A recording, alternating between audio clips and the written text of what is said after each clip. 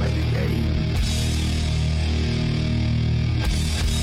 Time to play the game.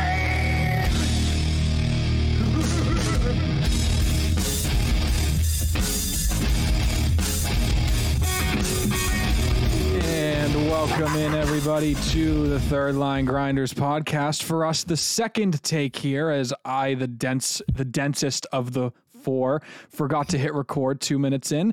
But I, Cameron Pierce, am hosting once more. Nick is going to take my role as the resident sarcastic person who nobody likes. A-hole. And that's right. Nick's in the a-hole chair this time. We definitely didn't steal that from 98.5 The Sports Hub. Never heard Nick, of what's it. going on, buddy? What's up? Nothing. Absolutely fantastic commentary. We'll throw it over to Sonig. Sonig, welcoming back again. What's going on? Hello. How's everyone doing? Great. Yeah. Such a delayed reaction. And Ethan Spalding coming back in again. Ethan, buddy, what's going on? Doing all right. How are you? I'm just swell, Ethan. And before we get into the hockey portion of the podcast, you'll all have to listen to my spiel again. And for the audience, this is the second time as well, because last week on Puckin' Around, I posed a question that we all agreed last week we would bring back up for Ethan at the beginning of this episode. So Ethan, the question I asked everybody last week was, if there was a piece of media that you could experience for the first time again, what would it be? Meaning a movie that you saw that you loved, a TV show, a video game, an album, a book, something that you want to experience for the first time again. Erase your memory, have a completely clean slate, and just start over with it. What would it be? We all agreed that you'd have a really good answer to this, so please don't let us down. Oh God, that's a lot of pressure. It's on. All right. Well, let me get the gears grinding. See what we got going on upstairs. Piece of media, whether it's a video game. I don't read books, so can't be books. Not a life event, because we're talking about. Okay. I want to remind everybody that he had like an extra solid 3 minutes to think about this. Can you also repeat ours after Ethan answers it? I don't remember what you guys said. I remember what I said. I don't remember. I might have remembered. I think, Sonig, I think you remember. I think it was a concert or a festival. Yeah, it was Okay. some festival. So Ethan, we are allowing live action events. So if you went to like a hockey game or something, you can give that as an answer as well. But that, I'll allow it. Oh, thank you. I'm all right. So I'm gonna go with solely because I would play PlayStation 2 with my brother growing up, right? Him and I would play when I was younger. It's just a good time. Star Wars Battlefront, right? For the PlayStation 2. Star Wars Battlefront 2, I think I like that one better than the first one. But if I could experience that campaign, if I could experience that type of gameplay just over again for the first time, I think that'd be amazing. I'd love that. I love the integration of space battles. I like just the fact that it was such a different game for PlayStation, I think, at the time. I think that's what I would choose. Ethan, I think that's a phenomenal answer. I completely agree with you.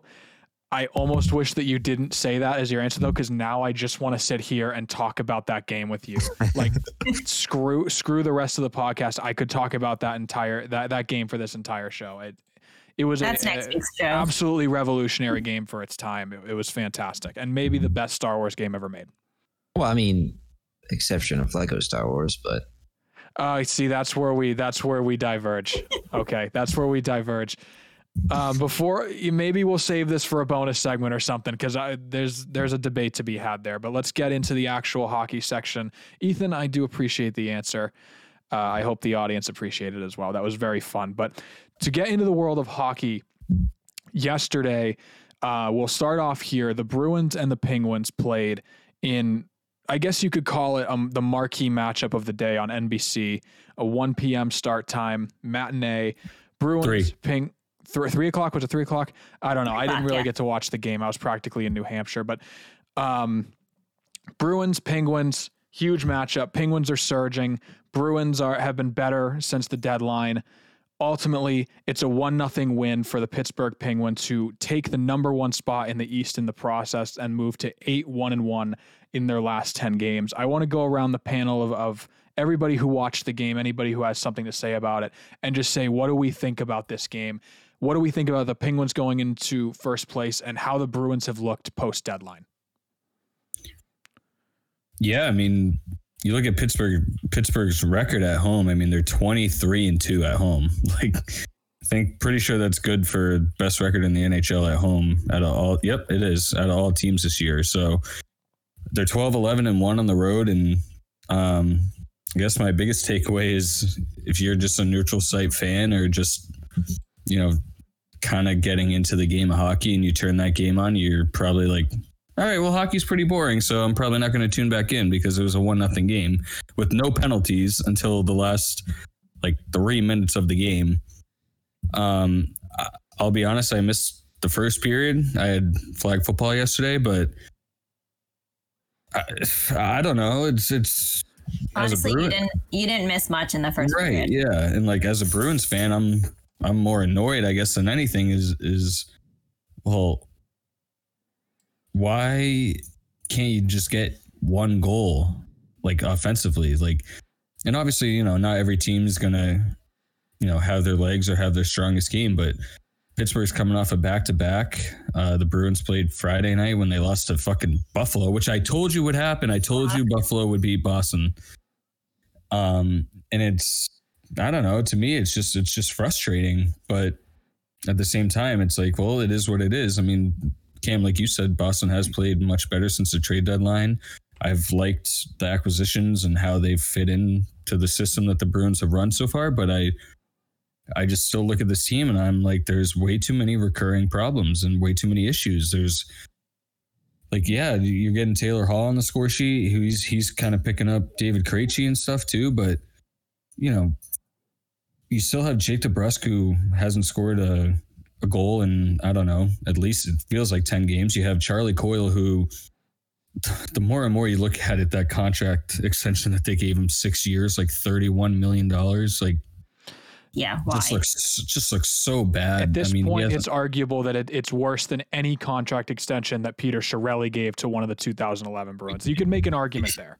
Yeah, I mean, you could. I mean, you bring this guy in, he's a local kid, so of course, Bruins love their local guys and everything, but I think he's had one, maybe two 20-goal seasons his whole career up until he came here, and it's just look, I'm not going to ever say that he's not out there trying hard and all that shit, but it's kind of like what Felger posed as a question last week. It's did he just get his money and he's just yeah, riding it, got my money, so I'm just going to kind of go out there and I want to believe that that's not the way Charlie Coyle holds himself and approaches the game, but it's just brutal to watch. And then, more and more Kevin Miller. I mean, he's out there for that goal against with new defenseman Mike Riley, but it's I'm still watching Kevin Miller out there step up and try and make a play on a forward that's crashing down on him, and he leaves Gensel open, and Gensel gets a perfect pass from Crosby and snipes it. And I don't know, it's annoying, but I'll be honest. I mean, as of late, obviously we didn't do the podcast last week, but I think they went 4-0 last week or 4-1, whatever it was. But granted, 3 of those games were against Buffalo. So it's don't they play Buffalo again Thursday? I believe they do. One more game against Buffalo, yes. Yeah. And I think they have 10 or 9 games left on the schedule too. So it's, I don't know. I mean, and then you see Jaro Halak go in and he looks like shit right after Rask gets yanked on Friday night. So it's honestly the only thing exciting about that game was Swayman. I think he played outstanding. If you don't have Jeremy Swayman backing up and playing net the way he has for this Bruins team, the Rangers are probably in 4th place right now and have the playoff spot. Yeah.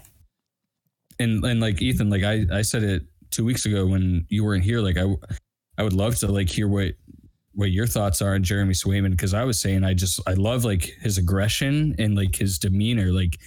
He's so poised, and he's playing aggressive as a goalie has got to be tough, right? I mean, you don't want to be over aggressive, but you don't want to be not aggressive at all. So I would love to hear what you have to say about Jeremy Swayman so far. Well, yeah, ever since that first game that he played, where I looked back at it and he just did absolutely outstanding. I completely agree. He's a very aggressive goalie, and I think he understands when to attack the puck and when to kind of sit back and just read the play and see where the puck's going to go. It definitely is a little difficult being more aggressive of a goalie because, one fucking mistake, the puck's in the back of the net. And obviously, at such a high level of hockey, you can't have that. But I have really high hopes for him going through the future. It's honestly a nice change of pace in terms of the goaltending for the Boston Bruins, I think, personally. Yeah. I think it's also... Sorry. Oh, sorry. Go ahead. Sorry. No, I was just going to say, I think it's also great that he just literally came off of UMaine and signed the contract with us and then is playing. So it's not like he had a break. I feel like he just went from college hockey right to NHL. Which is outstanding. Which is great. Yeah. It's awesome. And I was going to ask you, Ethan, like if you're the head coach of the Boston Bruins and you're going into playoffs and you have basically 4 goalies to choose from and Tuukka Rask is guaranteed to be on that roster, do you go with Swayman as like the number 2 or do you put Jaro Halak there just given his experience? That's a good question. I would like to be optimistic and say put Swayman as a second goalie, but also at the same time, he doesn't have too much experience in the NHL, let alone Stanley Cup playoffs. I think maybe you're going to have Halak there, but I think, Halak gets a chance and he fucks up, then I don't want to say give him the axe, but put Swayman up on that second spot. I think give Halak one chance, and if he fucks up, we got other goalies that are a little bit more hungry per se to get a good spot in the team. Nick, are you saying that like if Tuukka's gone, it would just be like Halak and Swayman? If I'm Don Sweeney, I'm not re-signing Jaro Halak. I'm saving that 2.5-3 mil, whatever he's paid a year, and I'm using it to either re-sign David Krejci, which I don't even know if I want, and I'd like to adjust that like at a later date. Or I'm going out and I'm trying to get some defensive help and some secondary scoring. The way I look at it is I don't think you can ever have too young of a goalie because I think there are just too many examples of goalies getting hot and just, like the prime example I brought up 2 weeks ago was Jordan Binnington. Look at what he did against the Bruins on the Blues. So I don't know what they're going to do with Rask. And part of me just hopes that he retires at the end of this year and just calls it a career and, bravo, so long, great career. But if he wants to keep playing, then guess what? He's not getting for my team. And this is the only team he said that he wants to play for. So guess what, dude? You're not getting paid $7 million a year. And especially when you're gone half the season. Right. Exactly. And so I think the future is Swayman and Vladar is like, that's like your future. Yeah. But I hear a lot of people saying, well, it's always better to have, veteran goalies and stuff. And it's like, well, if the team is built good enough in front of you, young goalies can, I think, figure it out. Obviously, I've never played in the NHL and I never will, and I'll never truly know what that takes. But just eye test watching Swayman, I think you have something there. And he wasn't a first round pick for nothing, and he wasn't the Mike Richter award winner in college hockey for nothing.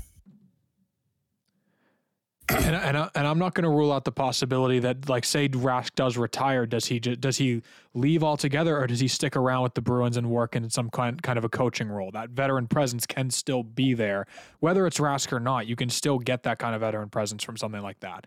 So I don't want to rule that out altogether. But good thoughts all around, unless anybody has anything else to say about the Bruins. But I do want to move on to some more points in the East Division here. And I do want to touch on Pittsburgh before we get to the second bit of notes here that I have written down. How viable of a threat, how big of a threat do you guys really see Pittsburgh in terms of going on a Stanley Cup run? Are we feeling that they're wishy-washy and that they're just on a good run right now, or are they legit? I honestly think they probably have a pretty good run for it. like Nick was saying, what were they? They were fourth. 23 and 1? Yeah, 23 and 23 and 1. No, sorry, 20 wins, 3 regulation losses, 2 overtime losses at home.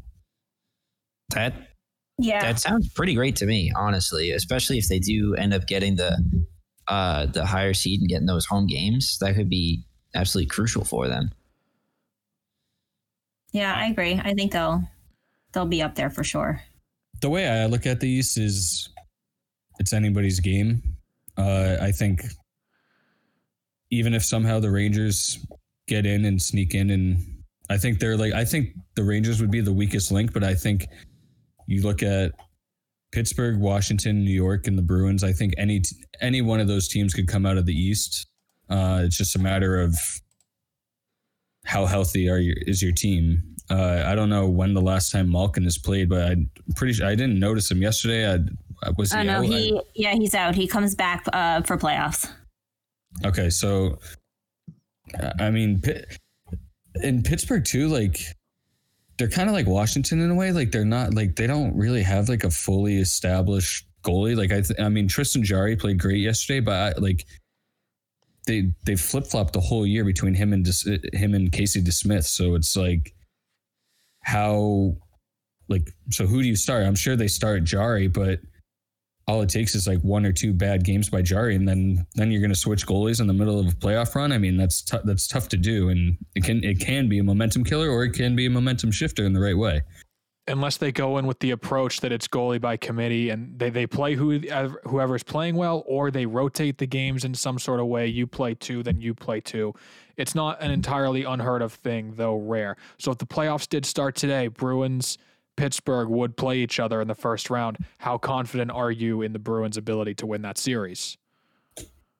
I think it would go 6 or 7 games. I think it's a coin flip pretty much. Because you've seen the Bruins kind of handle Pittsburgh pretty well this year, but I think it also could be a matter of home ice advantage series type thing, because I think the Bruins played much better at home against Pittsburgh this season, and obviously we've already gone over Pittsburgh's record at home, so it's like who can go out and steal a road game, and we know how big that is in playoffs. I mean, winning a game on the road, especially if it's the first or the third one, is huge. So honestly, Cam, I don't know. I mean, I think it's a pick 'em, to be honest. And that's just not me being like a homer either. Like I think that both teams have the opportunity to beat each other. I wanted to ask: did the Penguins clinch? Were they clinched yesterday or no? They're still clinched. Okay. Yeah, Okay. Nobody has clinched yet in the East. Yep, it is an incredibly tight race in this East Division here as we move on to a couple other teams very quickly. The New York Islanders and the Washington Capitals, who will play the third of a 3-game in-season series against each other tomorrow, or today is the day that this will be posted. But Capitals win the first 2 games of that series, first 1-0 in a shootout in New York, and then a 6-3 win on Saturday night in New York over the Islanders. They play game 3, as I said, tomorrow/tonight in Washington, I'm pretty sure. Ovechkin could miss his second consecutive game with a lower body injury, though it has been said that should not be a problem for the playoffs. I'm not too worried about it. But I just want to get you guys' take on these games, if you've been able to watch them, and just how you see these 2 teams matching up against each other and the other teams in the East Division as we go down the final stretch here in the playoff push.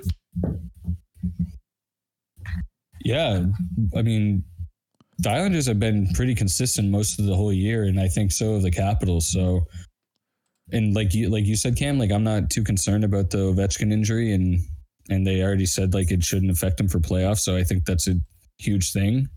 Obviously, I don't catch a ton of Capitals and Islanders games, but I think that if you look at them on paper, that's what I like. Back to like what I said before we switch subjects. I just think it's all these teams in the East are kind of similar to each other in their own ways. I think that, the Islanders played like that boring brand of defensive hockey first, but they also have guys that can put the puck in the net. And obviously we know that Washington can score at will. So I think when you match two teams up like that against each other, you're always going to get a good product, and it's just a matter of who has the better goaltending, and who's going to come out and score that very, very important first goal. Yeah, I think they're two strong teams. I mean, Saturday, I believe it was Saturday's game that was 6-3. Yes. I mean, right in the first period, you saw Hathaway just score that incredible goal. So it's just starting off strong with the Capitals.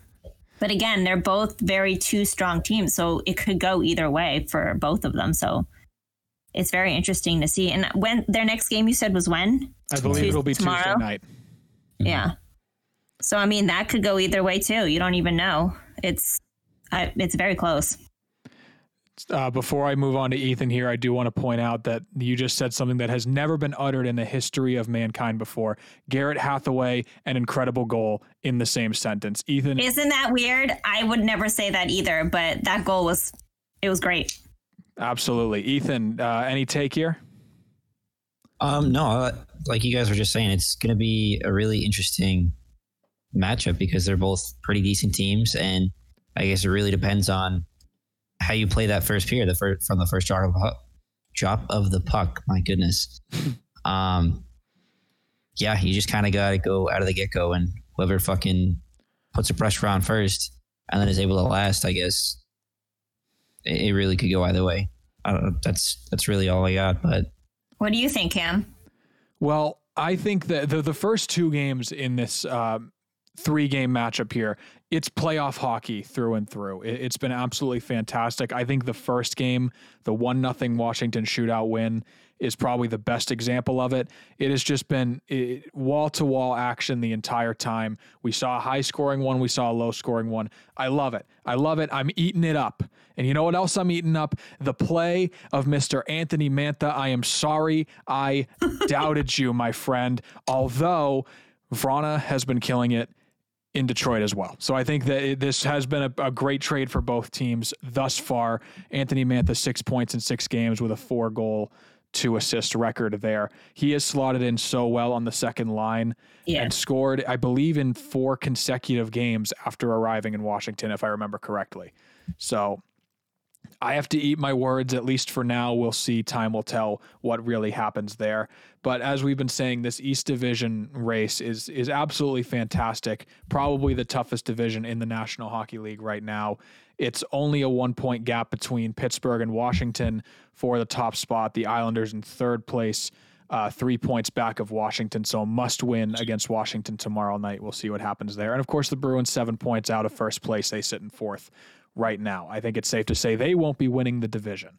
But another division race that has been really entertaining to watch all season has been that West Division. We saw 3 teams clinch over the weekend. Vegas, Colorado, and Minnesota all clinched playoff spots in the West Division. 1 spot remains right now. Vegas in first currently with 70 points. Colorado in second with 66 points, but 2 games in hand with Vegas, and Minnesota sits in third at 65 points. What is you guys' take on just how fast these teams have clinched in the first place, how they've all clinched pretty much in succession of each other, and how is the rest of this division gonna play out? Yeah, I mean, the whole clinch part was like, it happened so fast. And then wasn't Colorado ahead of Vegas like 3 days ago?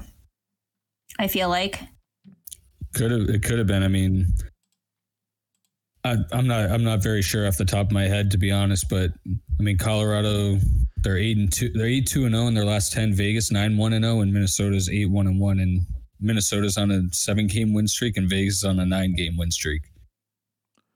That's incredible. I mean, man, I watched some of the Minnesota Wild game, and they're just very aggressive in like a good way. Just like the way Minnesota has turned their season around. It's like you said, Sonic, it's incredible because at one point I'm pretty sure they were out of a playoff spot, and then all of a sudden they just started roaring back. And I mean, I think going into this season, you kind of knew that you kind of knew that this was probably Colorado or Vegas's division to lose. I don't think there were much expectations out of San Jose and LA and Anaheim, but Arizona remains there, but they're also under 500, and St. Louis has had such a shitty season this year. It's like, do they even really deserve to make a playoff spot? And San Jose sitting there with 41 points, so they're 6 points back behind Arizona, and I just don't see enough talent there for them to even make the playoffs, let alone if they're in it, do anything. So, but you kind of you have that three-headed monster there with Vegas and Colorado and Minnesota, and I think if no matter who makes it out of those three teams, like for the semis, like it's going to be an unreal series, because especially Vegas and Colorado, I mean, those two teams play with so much speed and so much skill, and they have good goaltending and everything too. So it's they're two powerhouses. They go back and forth, so you don't know who's going to be first or second. And I think those are easily your two favorites to win the cup besides the Lightning. I mean, Vegas and Colorado, they're 1-2 right there. Yeah.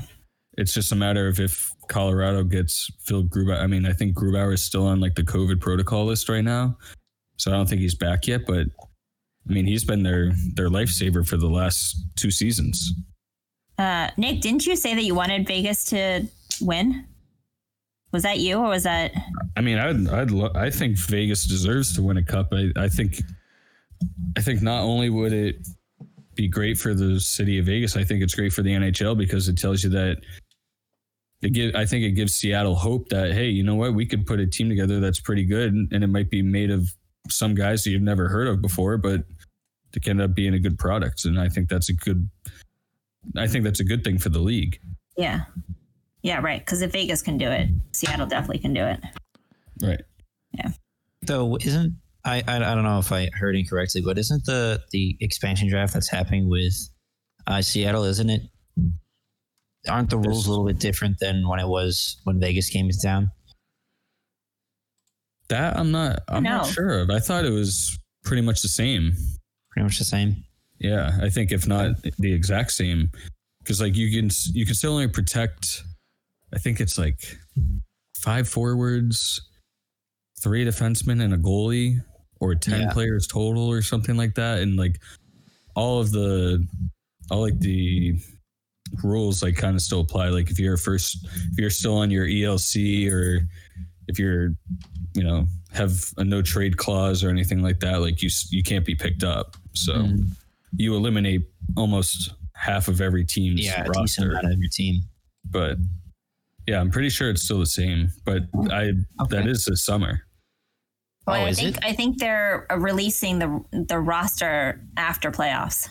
Yeah, I think that's what I heard. Yeah, the expansion draft won't happen until after playoffs are done. Yeah. But yeah, that's fighting. Pretty sure that's this summer, right, Cam? Because they're trying to have that 32nd team in for next season. And I'm excited. The expansion draft, I would imagine, would happen simultaneously with the NHL entry draft, as it did a few years ago with Vegas. Now, we could talk the expansion draft all day. We can save that for another episode, but we do have some other big things I want to hit on. And before we leave this West Division, I agree, because I have some thoughts here I want to get out too, but I agree Vegas and Colorado, easily the cup favorites right now.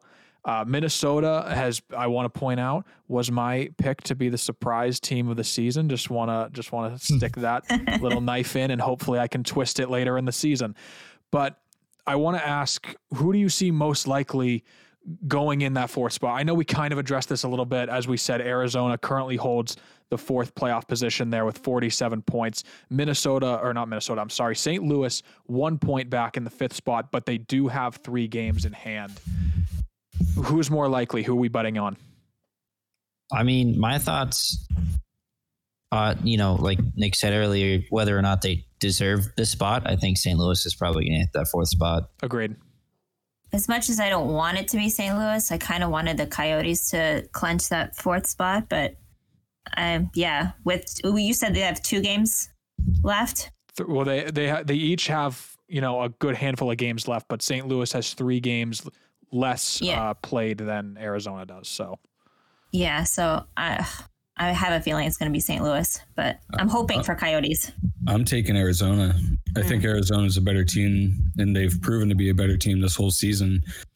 Don't get me wrong. I mean, St. Louis obviously is only 2 years away from, like, 2 years removed from winning the cup, but that team is just so different, and it's just not the same without Alex Pietrangelo. And, you know, they bring in some new faces that haven't worked out there so far. And their goaltending's been a mess this whole year. Jordan Binnington hasn't been the same. They lose Jake Allen to Montreal, and it's just like it's just a different team that has no momentum going for them. And you can only rely on, you know, guys like Ryan O'Reilly and you know, Vladdy Tarasenko so much. So I just think Arizona is a younger, faster, deeper team than St. Louis, so I'm going to stay with Arizona. I'm glad to hear you stay consistent, Nick, because they were your surprise team of the year back at the beginning of the season. So I'm glad to hear you stay consistent with your pick there. Moving on next to some broadcasting news here within the National Hockey League. NBC is done as the broadcast partner for the National Hockey League after the 2021 season. Turner Sports is expected to take over as the secondary partner. ESPN, obviously, as we discussed in weeks past, will be the primary. And it will be the first time NBC won't be airing hockey since the 05-06 season. And 3 of the next Stanley Cup finals will be on Turner Networks, 4 on ESPN. Bleacher Report is allegedly going to be involved, as well as HBO Max. So we've obviously discussed the ESPN side of this, so we'll try to keep that to an aside here. Do we think that this is good for the National Hockey League in terms of exposure and branding, or do we think that it's bad? I'm going to go straight out the gate with saying I think it's good. I think because, at least from what I've experienced with NBCSN, there are only so many games they can watch because, you know, they have those blackout restrictions or whatever. You know, they can watch on NHL or whatever. I just find it really frustrating, and I feel like it's a big turnoff for those who are not quite into hockey but are trying to get in and they want to watch, you know, whatever games they want, and they just can't because NBCSN has that, you know, that contract or whatever you want to say. And then they have to watch the games like 2 days later, which I think is kind of unfortunate. Yeah, I mean, but I agree with you, Ethan. I think NBCSN only allows you to watch certain games at certain times for their time slot. But I think moving over to ESPN or even I think Cami said HBO Max, I think that's it's a good step in the right direction for NHL, as well as hockey fans who don't normally watch hockey all the time. It's something that they would turn on, because HBO Max is now mostly movies, shows that are, I don't even know, I don't even have it, but it's basically everything that HBO offers and then some. Yeah, so I think that'll also hit a whole different audience, and I think that's a good thing. I am kind of indifferent about it. I look at Turner Sports. So like Turner Sports is like TNT, TBS, you know, 2 channels that I think are basically provided on any cable provider and, you know, other streaming platforms. And so is NBC and NBCSN and MSNBC and USA and all that. But I just think that NBC has just like elevated the game to like this newer, higher level. And between the commentators that they've had with Doc Emmerich and Catherine Tappan, and as much as we can't stand them, but Pierre McGuire and Eddie Olczyk, I think that they have just done like such a good job, like exposing the game to a variety of different fans that have either been fans of the game or that haven't and now are. And I thought they've brought on a lot of really good analysts too, between Mike Milbury, Jeremy Roenick. And I mean, obviously those guys aren't there anymore because of things that they've said and things like that. But, you know, they have Patrick Sharp now, and you're seeing Dominic Moore get some airtime on there, Anson Carter. And I think they all do a good job.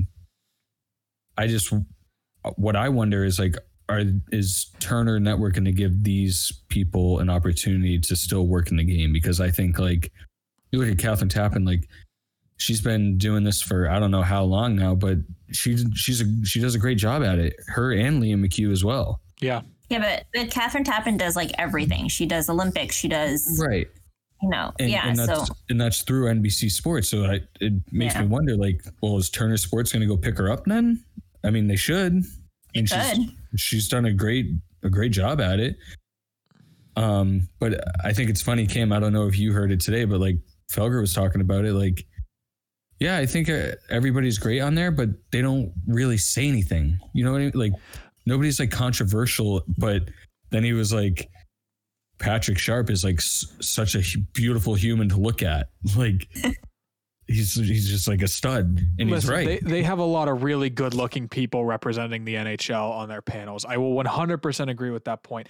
And I 1000% agree with the point that they are so good at saying absolutely nothing sometimes. And I don't mean nothing in terms of the actual sport of hockey. I think that they're very good at looking at a play and being analytical, whatever you want to call it. There is no spunk to it. There is not that controversial voice. And this isn't an NBC problem alone. I think this is an NHL Network problem as well. Just the absolute puds that they have representing the game in that sense. There's no debate ever. It's just, oh, here's what happened and this is the story and that's it. There's no loudmouth guy. And I don't necessarily like the loudmouth guys who go on almost just purely to stir up a fuss. I don't necessarily enjoy that, but I don't find myself ever watching intermission reports because they just don't say anything that I don't feel like I already know if I've actually been paying attention to the game.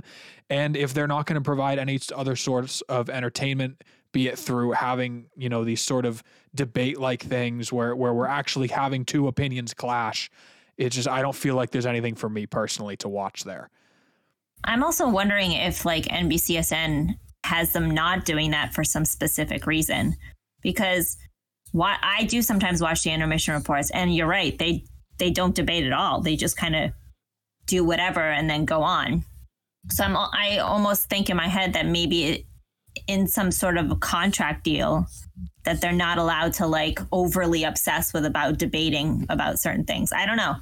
Well, I think that's partly NBC trying to protect their own image. Yeah. And also I wonder how much of it is the NHL too. And Gary Bettman saying, hey, let's keep it a clean product here. And let's try and grow the game in ways by promoting our players and our coaches that everybody's just like a great person and a great, you know, player, and there can be no wrongdoing like in the NHL when that's totally not the case. I mean, even like TBS has brought on Pedro Martinez and David Ortiz and Alex Rodriguez and all these other guys, and they debate about fucking baseball. Yeah, they're loud guys. They get the blood going. Yeah, right. and then you look at the NBA crew on TNT with you know, Charles Barkley and Shaq, and it's like those guys are bitching at each other all the fucking time because they've played the game and they've played it at an elite level for so long that they know that it's not all fucking rainbows and butterflies out there, and especially in hockey, that's not the case either.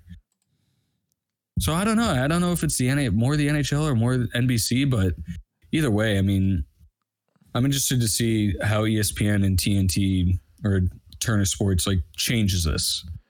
I think it might be for the better, especially with ESPN. I think you'll see more of that debate going back and forth versus what you don't see now.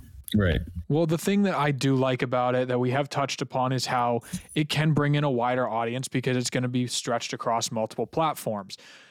But the thing that does scare me about it a little bit is how much are they going to lean into the subscription service based streaming aspect of it with things like Bleacher Report, HBO Max, ESPN Plus. That's what scares me. Now I have ESPN Plus and HBO Max, so I'm not worried about it from my own perspective. And Bleacher Report, I've had very good experiences with. They used to carry Champions League games for soccer, and you didn't have to be subscribed with a rolling subscription. You could pay $3-4 to watch one individual game, and that was it. And honestly, I loved that because I didn't have to pay out the ass every single month for a service that I was going to use once every couple of weeks. So that's what scares me is how much of these NHL games are going to be put on a purely streaming based platform. Obviously, national games will be on ESPN, TNT, whatever, and we still have our local services to watch games. You know, we have NESN here in New England, whatever else, everywhere else. So I don't know. That's my 2 cents. I think overall it's probably better for the game to be across multiple platforms like that. It just depends on how they're going to approach it for me, I guess. Yeah, I agree. Yep. Right, before we get to pucking around, we have a couple quicker things we want to mention here. First of all, we have to tip our caps to Patrick Marleau, who has broken the record for the most all-time games played in the National Hockey League, currently sitting at 1,768 career games. It came against Vegas the other night. I mean, what else is there to say? I'll leave it to you guys. It's just absolutely brilliant. Did you guys watch that game when it happened? No, I caught all the stuff like on Twitter after though. They did like it was like at the very beginning before they sang the national anthem.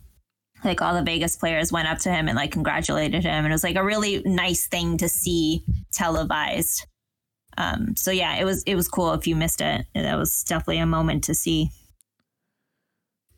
That's what I like about the hockey community though, is that, you know, there are obviously rivalries and people might not like each other, but I think at the end of the day, they recognize achievements and how it's not easy to attain these types of milestones, and that when somebody does do it, that they're all, you know, congratulations, like very respectful, very.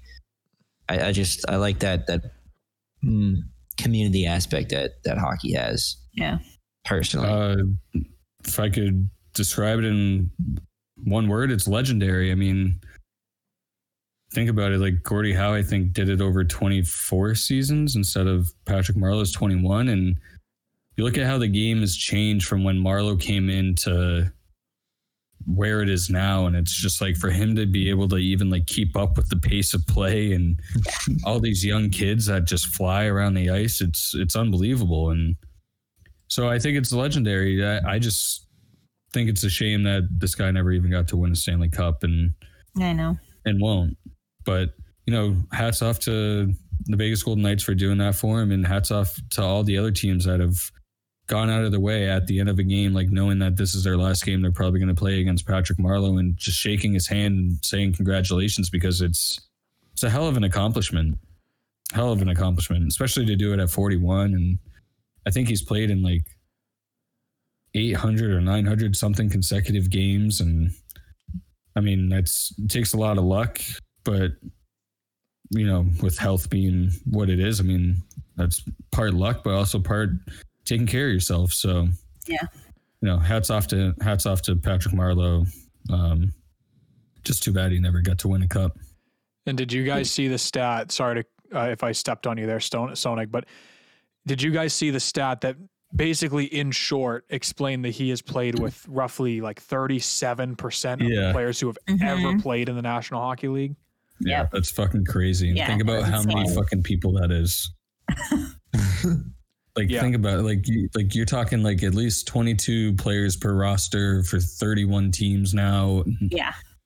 All the guys that have come and gone that were just like a one game call up and just played in the AHL for the rest of their career. It's nuts.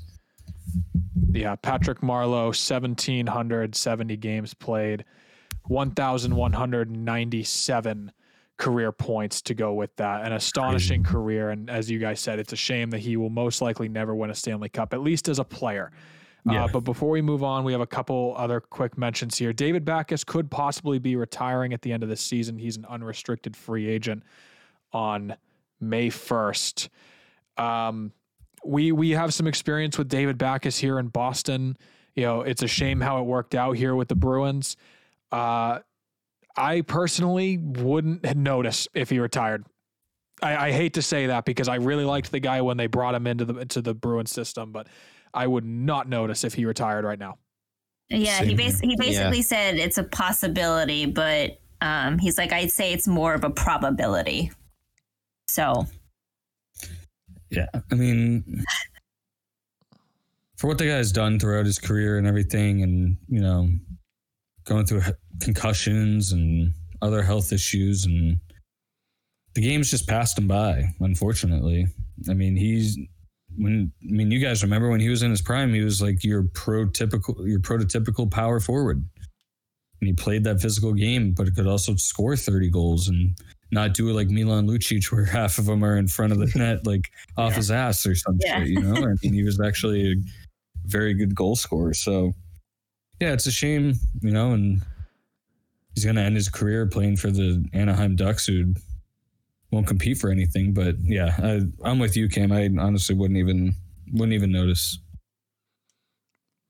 Obviously all speculation at this point, but in 964 career games, he does have 561 career points. So it'd be a shame to not see him make the 1,000 game mark. But I think that we are probably at the end of the line with David Backes. And lastly, promise, the last thing before we get to the best segment in the world, Pucking Around. Andrew Shaw announced his retirement from the National Hockey League today after a 10-year career due to a history of concussions. Obviously, his reputation does kind of precede him. He's not exactly the most glamorous player of all time, but he is a 2-time Stanley Cup winner who scored 151 points in 554 games in 10 years. For a guy who, a self-proclaimed mutt, as he said on Twitter today, quoting him, "Thanks for giving a mutt a home," was the thing that he said to Chicago fans. For a guy like that, it is a great career for, I guess, the enforcer type player, you know? Yeah. Yeah, his video was great too. I mean, to start your NHL career by fighting Zach Ronaldo in your second shift of your first game, and then you go out later and score your first career goal. I mean, can't really draw it up much better than that. Andrew Shaw was a pain in the ass to play against. He hit everything that moved and was an agitator and would get under guys' skin. And, you know, he ended up playing on a couple great teams in Chicago, being able to win 2 cups. So congratulations to him on a great career, and, you know, best of luck in retirement. And always sucks to see players go out due to injury, but it seemed like he's making the right choice. Yeah, 100% agree. It's an absolute shame to see him go out the way that he did. I was always a big Andrew Shaw fan. Probably the most notable moment in his career, one that we're all very familiar with, was his triple overtime game-winning goal in Game 1 of the 2013 Stanley Cup Final. A night that I won't long forget.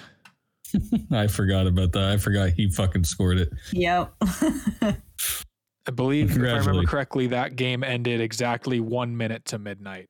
At least in Chicago. I think it was 1 minute to 1 a.m. here. But a long-ass night that I will never forget. And good for him for having that kind of career goal in his catalog. But with that being said, if anybody else has anything else they want to get to before Pucking Around, now's the time. I'm getting a bunch of head shakes. All right, then we'll throw it to Pucking Around. Quit fucking around. Oh, fuck you. No, hey, fuck you. Fuck out of here. Get the fuck out of here. Guys, stop pucking around. And it's the greatest segment in the world, as Nick always says. I hope I'm doing him justice here as we intro Pucking Around for yet another episode. Who wants to lead us off here? I'll go. Okay. Nick raised his hand enthusiastically. No. No, go. Go Mine just has to do, because we were talking about play-by-play announcers earlier. All right, so go. So if you could be a play-by-play announcer for any team besides your own, what team would you pick for? Cam, I swear to God, if you say the Northeast Generals. Okay, but before we do that, and no, I was never going to say that. They didn't pay me a fucking cent. Are you kidding me? I love how they. Can we say our boss's name? Is that? Whoever was in charge of us. I love how he said that. Yeah, you'll be lucky if you get a sandwich at the end of the season. Oh my God, that's horrible. But before we get to the answers there, Ethan, did you see their new jerseys that they posted today? They got their new home jerseys. You can find them on Instagram. They're fucking sexy. Love that. Anyway, oh yeah, look at that. Wow, actually, that was really nice. I love them. Everybody look up the Northeast Generals on Instagram to know what we're talking about. It's a great jersey. Anyway, Apparently it's I'm sexy. still thinking. So mine would be because like the way I look at it, it's like, would I want to be in like a sick city, or do I want to just like do it for like a good team? My Or do I thoughts. want to like do like both? Or you could be remote like they are kind of now. Yeah, that sucks. yeah, no. I know. If I could be in the arena, I know they're not the greatest team, but I think I'd go with San Jose. I think I'd be in the Shark Tank. I think that'd be really fun. I think that would fit you perfectly, to be honest. Thank you. I appreciate that. Yeah, that's pretty good. I think I like. All right. Well, I can't stand Dave Mishkin, the radio play-by-play for the fucking Lightning. So if I could take his job, that'd be pretty fucking sweet. Because that guy is so annoying. Yeah, he's brutal. He's one of the worst. Absolutely. Ethan, what do you think about him? I genuinely need to know. I actually, because of him, I try not to listen to them on the radio. I try to only watch their games. And then you have like drunk, who he used to play for the Bruins. That's his partner. Is that Esposito? Yeah. Esposito. He's like hammered. asleep half the time watching the game. He's like hammered like every game. Well, to be fair, wouldn't you be hammered if you lived down in Florida? Hell yeah. And if I was like 70 years old and I just play golf and go say like 10 words during a broadcast and I get to watch a sick team, yeah, of course. Oh, sidebar. I broke my driver over the weekend.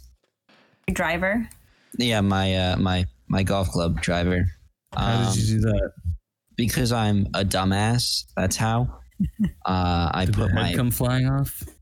So I put my bag on the back of the golf cart and I forgot to strap it in.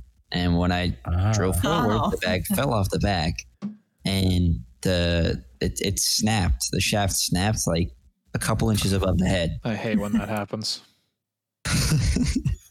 Ethan, come on, dude. I know. But Was it an old driver at least? no, I got it for Christmas. Oh my God. Even So worse. I'm pretty sure it was still under Dude. warranty, but like, That's tough. yeah, it's what was it? A Ping G410, if that means anything to you. I think I've seen it in I think I've seen it in 2K21. That sucks. Yeah, but I think Big Lair was able to get it fixed for free. So Nice.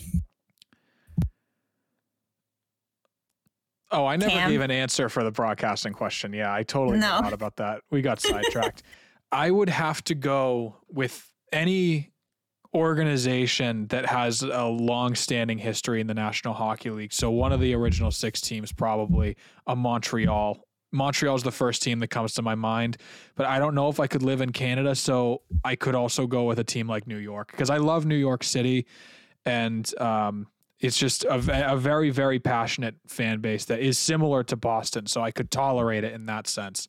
But I would also hate to take the play-by-play guy's job in New York. I forget his name off the top of my head, but I think he does a great job. I'd hate to take that job from him. He does a great job. What would you do, Sonig? Probably either Montreal or New York Islanders. Oh, you like want to be on the island? Why not? It's nice there. Can I get Long all the bagels I Island. want? Long Island, you can get so many bagels. All Shout right, out well, to that was my question. That's Okay, awesome. Nick was enthusiastically looking to ask his question, so we'll go to Nick next. All right. So, given what has gone on in the soccer world the last week and a half, it got me thinking about these super leagues. And if there was a super league in the NHL, and I guess we would probably have to break it up into, is it 8 teams, Cam? Is that how many teams For would make soccer? up the super league for soccer? Is that what they were It talking was going about? to be, well, there was 12 teams that had started it, that were in it initially, and they were going to expand it to like 15, maybe 20, I forget. I think it was 20 total. Okay, so just give me your 6. I'll keep it at 6. Give me your 6 teams that you would choose to make up the NHL Super League. I can answer that immediately, and it's going to sound boring right out of the gate, but I can defend it in comparison to the European Super League that has already fallen through, because this sport belongs to the fans, you greedy fucking billionaire bitches. Anyway, so my It only lasted 24 hours too. 48, give or take, but actually, technically, it still exists, but it doesn't matter. My cat just tried to off herself. What the hell? My answer would be the original 6 teams in the National Hockey League. Now, I know that sounds boring out of the gate, but my explanation for that is that a lot of the teams, at least in England, who are going to be representing this European Super League, have such overrated histories, in the sense that you have Tottenham, Manchester City, Arsenal. None of those teams had ever won the Champions League. Yet they wanted to skip over the fact that you have to qualify for the Champions League and just automatically be in a European Super League, despite the fact that they've never won the highest trophy at the European level. So, to me, that's just like the original 6 in the National Hockey League. Long-standing history, but a lot of them have really not won that much. You have Boston, who's been around since 1924, 6 Stanley Cups total. You have Toronto, who have won quite a bit, but haven't won since the 60s. You have Chicago, who I think have 5 total. You have New York, who have 4 total. And then obviously Montreal, Detroit are the big standouts there. Montreal, I think, has 24, and Detroit, I think, has 11. But so that my answer would be the original 6, based on the fact, in comparison to the European Super League, that some of the teams who are trying to break away have outstanding histories, and you could almost justify them being there. And the other ones are laughing stocks who have never succeeded at the highest level, but think they deserve to be there. Good answer. Ethan? Very passionate, Cam. I love that. I could fucking rip apart that Super League shit all night. I could seriously go for 7 hours straight on that shit. Anyway, go ahead, Ethan. That's okay. So my 6 teams, I'm trying to think of like to spread it around, because I don't want to pick just teams from the East Coast or Canada or anything like that. But I'm going to go with, let's see, Vancouver, I think should belong in this league. I think Chicago, definitely. I think for the West Coast, I could probably give it to. I know they're very new, but I guess I could go Vegas. 3 more, buddy. You can do this. I know I can. I'm sorry, I'm not as passionate as Cam was, and I know you're gonna make fun of me, but I'd put Tampa in there, I'd put Boston in there, and then I'd probably even put the Capitals in there, or maybe the Rangers. All right. But What a strange league. Listen, Mine would be Vancouver, Boston, Carolina Hurricanes. I'm gonna go with Arizona Coyotes, Vegas, and then probably Winnipeg Jets. Did we all miss the word super in Nick's asking of the question? But you know what? I have to ask, where are you guys getting Vancouver from? Maybe we're just hopeful. Like, I genuinely want to know, like, you both said Vancouver, so what's the thing about Vancouver that stands out? I don't know. I think they're. Go ahead, Ethan. I don't know. I feel like out of all the Canadian teams, I'm not saying they're the best, obviously. But I think in terms of when people think, when people think of Canada hockey, it's either Montreal or Vancouver, I think. Or at least as Americans think of it like that. So I would say more Maple Leafs. Oh, Toronto. Okay. Yeah, Montreal, Vancouver. That's fair. I'll accept that. Yeah, I would not have Vancouver in my Super League at all. What about Arizona, Nick? No. or Carolina. But that's You your know what? Super League. That's my your Super League. That's your Super League. My special Super League. Ain't mine. Your special Super League. Oh, it's Yeah. special, all right. Yeah, we give all the players special brownies and bagels from Long Island. Hey, whatever works, right? So my Super League would be Tampa, Toronto, Boston, Washington, Vancouver, and Chicago. Oh, wait, why Vancouver, Nick? Yeah, I was curious. Oh, wait, I'm in Vegas. I'm in Vegas. Yeah. I'm in Vegas. Sorry. Right, Not take it Vancouver. back. Jesus Christ. I just fucked that whole segment up all because I was like, it's that second shot kicking, I'm telling you. Yeah, whatever. Yeah. Anyway, that's my question. Thanks for playing. Awesome. Ethan? Okay, so this question is, it's more of a fun question. Ooh, I think. Yes, we like I love fun. questions. We know So- Nick loves the fun questions. So out of the teams who have recently won the Stanley Cup, we'll say the past 10 years, right? Which team would you like to go to the parade and party with them afterwards? Washington Capitals. They were a riot when they won the Stanley shocking. Cup. No. Did you see Ovechkin and Backstrom fucking dancing in Vegas with the Stanley Cup? You tell me that that's not the most fun group to party with? Okay, nobody has anything to say, I guess. Oh, I'm trying to. I was trying to be witty and quote what Ovechkin said. We not fucking 'Cause, suck this year. That's it. We not fucking suck. I'll this see if year. I can clip that in so we don't have to listen to me. And the one and last thing, before the year, I've saying, we're not gonna be fucking sucked this year. We're the Stanley Cup champions! Yeah! Yes, that's another good one, Cam, to add into our that's a little great drop zone. Is it lame to say Boston? Yeah, I mean, Oh, that's unfortunate because I was also going to say Boston. without saying Boston, I would say the LA Kings because I'm partying with Jeff Carter, Mike Richards, a young Anze LA. Kopitar, Dustin LA, Brown. yeah. Oh yeah, a lot of that, Ethan. We talked about that when Jeff Carter got traded to Pittsburgh. But yeah, Ethan, you wouldn't do Tampa Bay? I would. That was a really on the lame. Hillsborough River. I think that was kind of lame. I mean, I understand because of COVID, they couldn't really do much, but like, I don't want to be in my fucking boat. I Like, feel like Alex Killorn would be a hell of a guy to party with, though. I'm sure he would. But no, I think I go Boston. I think I would love to duck boats and just, Yeah. Bar I hop. don't know. Yeah, this guy. Are you all right? Jesus Christ.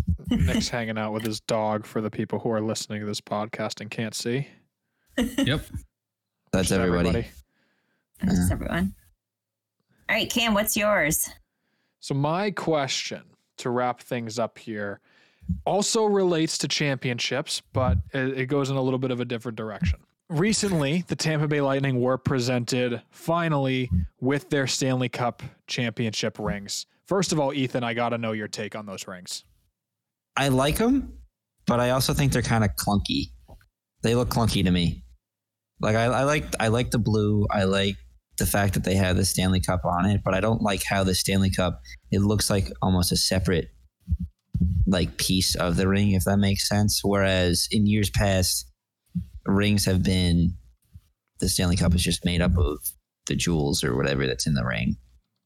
I'm not the biggest fan of them, but I don't know. But you I'm certainly all right. aren't going to complain about it.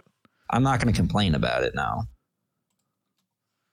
Okay, so the question in full is, what is your favorite sports championship ring ever? Any team, any sport, what is number one? I'm already going to timestamp this because I know this is going to take a while for you guys to all think of it. It's a tough question. So unless you have an answer, I think Nick has his answer, and I think I know what his answer is. The 2004 Boston Red Sox World Series ring. Okay, that's not the one I was expecting, but that's a great answer. What did you think it was? I thought you were going to say the 2011 Bruins, which is a nice ring. Those things were really nice, but no, that first one in 86 years, and just it's because it was 2004. It's still like a, you know what I mean? Like I don't know, was jewelry like that blingy and like advanced back in 2004? I just feel like it wasn't. So I think it was just like more of like a classic look. You know what I mean? Sure, yeah, I totally get it. And championship rings have come a hell of a long way over the last few decades, and the last few years in general. We've seen some of the most beautiful ones I think I've ever seen. Hell yeah. I'm trying to think of one. While we wait, I suppose I can give my answer because I have two that I can give right now. I have one too after. I would have to go with the Patriots Super Bowl ring from after they beat Atlanta. So that's technically the 2017 Super Bowl ring. It was played in 2018, but it's the 2017 Super Bowl because that was the season. It bugs the hell out of me that they do it that way, but nonetheless. I just love how effing petty they were when they made that ring with 283 diamonds for the 28-3. Yeah, for the 28-3 lead that the Atlanta Falcons blew against the New England Patriots. Obviously, we love that Super Bowl for other reasons, aside from that. But my other answer would probably be the 2019 Washington Nationals ring. I'm biased as hell, just as I am with the Patriots one as well, but it's just a gorgeous ring. And kind of like the Red Sox one from 2004, and honestly, kind of all the Red Sox rings, it's not clunky looking. It looks like just a very fancy but clean cut ring. There's nothing too crazy about it, except the Capitol building and all the monuments on the side is pretty fantastic. Also, Baby Shark being inside the ring holding the World Series trophy is effing fantastic, and I love that dearly. But I hate that meme. See, I hate that Baby Shark meme too, but I'm forever endeared to it because of the Nationals thing with Baby Shark that year. So I have a sweatshirt with that shark and a World Series trophy, and I wear it all the time. So yeah, I'll always be endeared to it. All right. I like the 2007 Anaheim Ducks ring, as well as I actually have to look that up. I think I also like the 2009 Pittsburgh Steelers ring as well. It's just very colorful with their three colors in the middle. I think it's pretty cool. Two answers I never would have thought I heard. Yeah, and looking at the Ducks ring, I don't really know why. I don't know. It's different. It so is. I will that's certainly why I like give you it. that. It is definitely different. I like different, so I think that's why it caught my eye. And the Pittsburgh Steelers one is pretty cool too. What year was the Steelers one, did you say? 2009. Okay. I want to look that up too. Ethan, you got one? Yeah, looking at these, because I obviously don't know these rings off the top of my head. I actually really like the St. Louis Blues one that they got the other year. Yeah, that was a nice one. If you had one of those, would you wear that all the time? No. Oh God, no. No. Absolutely not. I'd wear it to maybe some fancy events. Yeah. Yeah. But I would never just casually wear it. Yeah. Rene Rancourt lives in Natick, and he has done some events that I was a part of as a filming crew, and I was able to wear his Stanley Cup ring one night. It was pretty fantastic. I have a picture of me with him. It's pretty cool. Oh, it's awesome. Yeah. He's a nice guy. Really nice guy.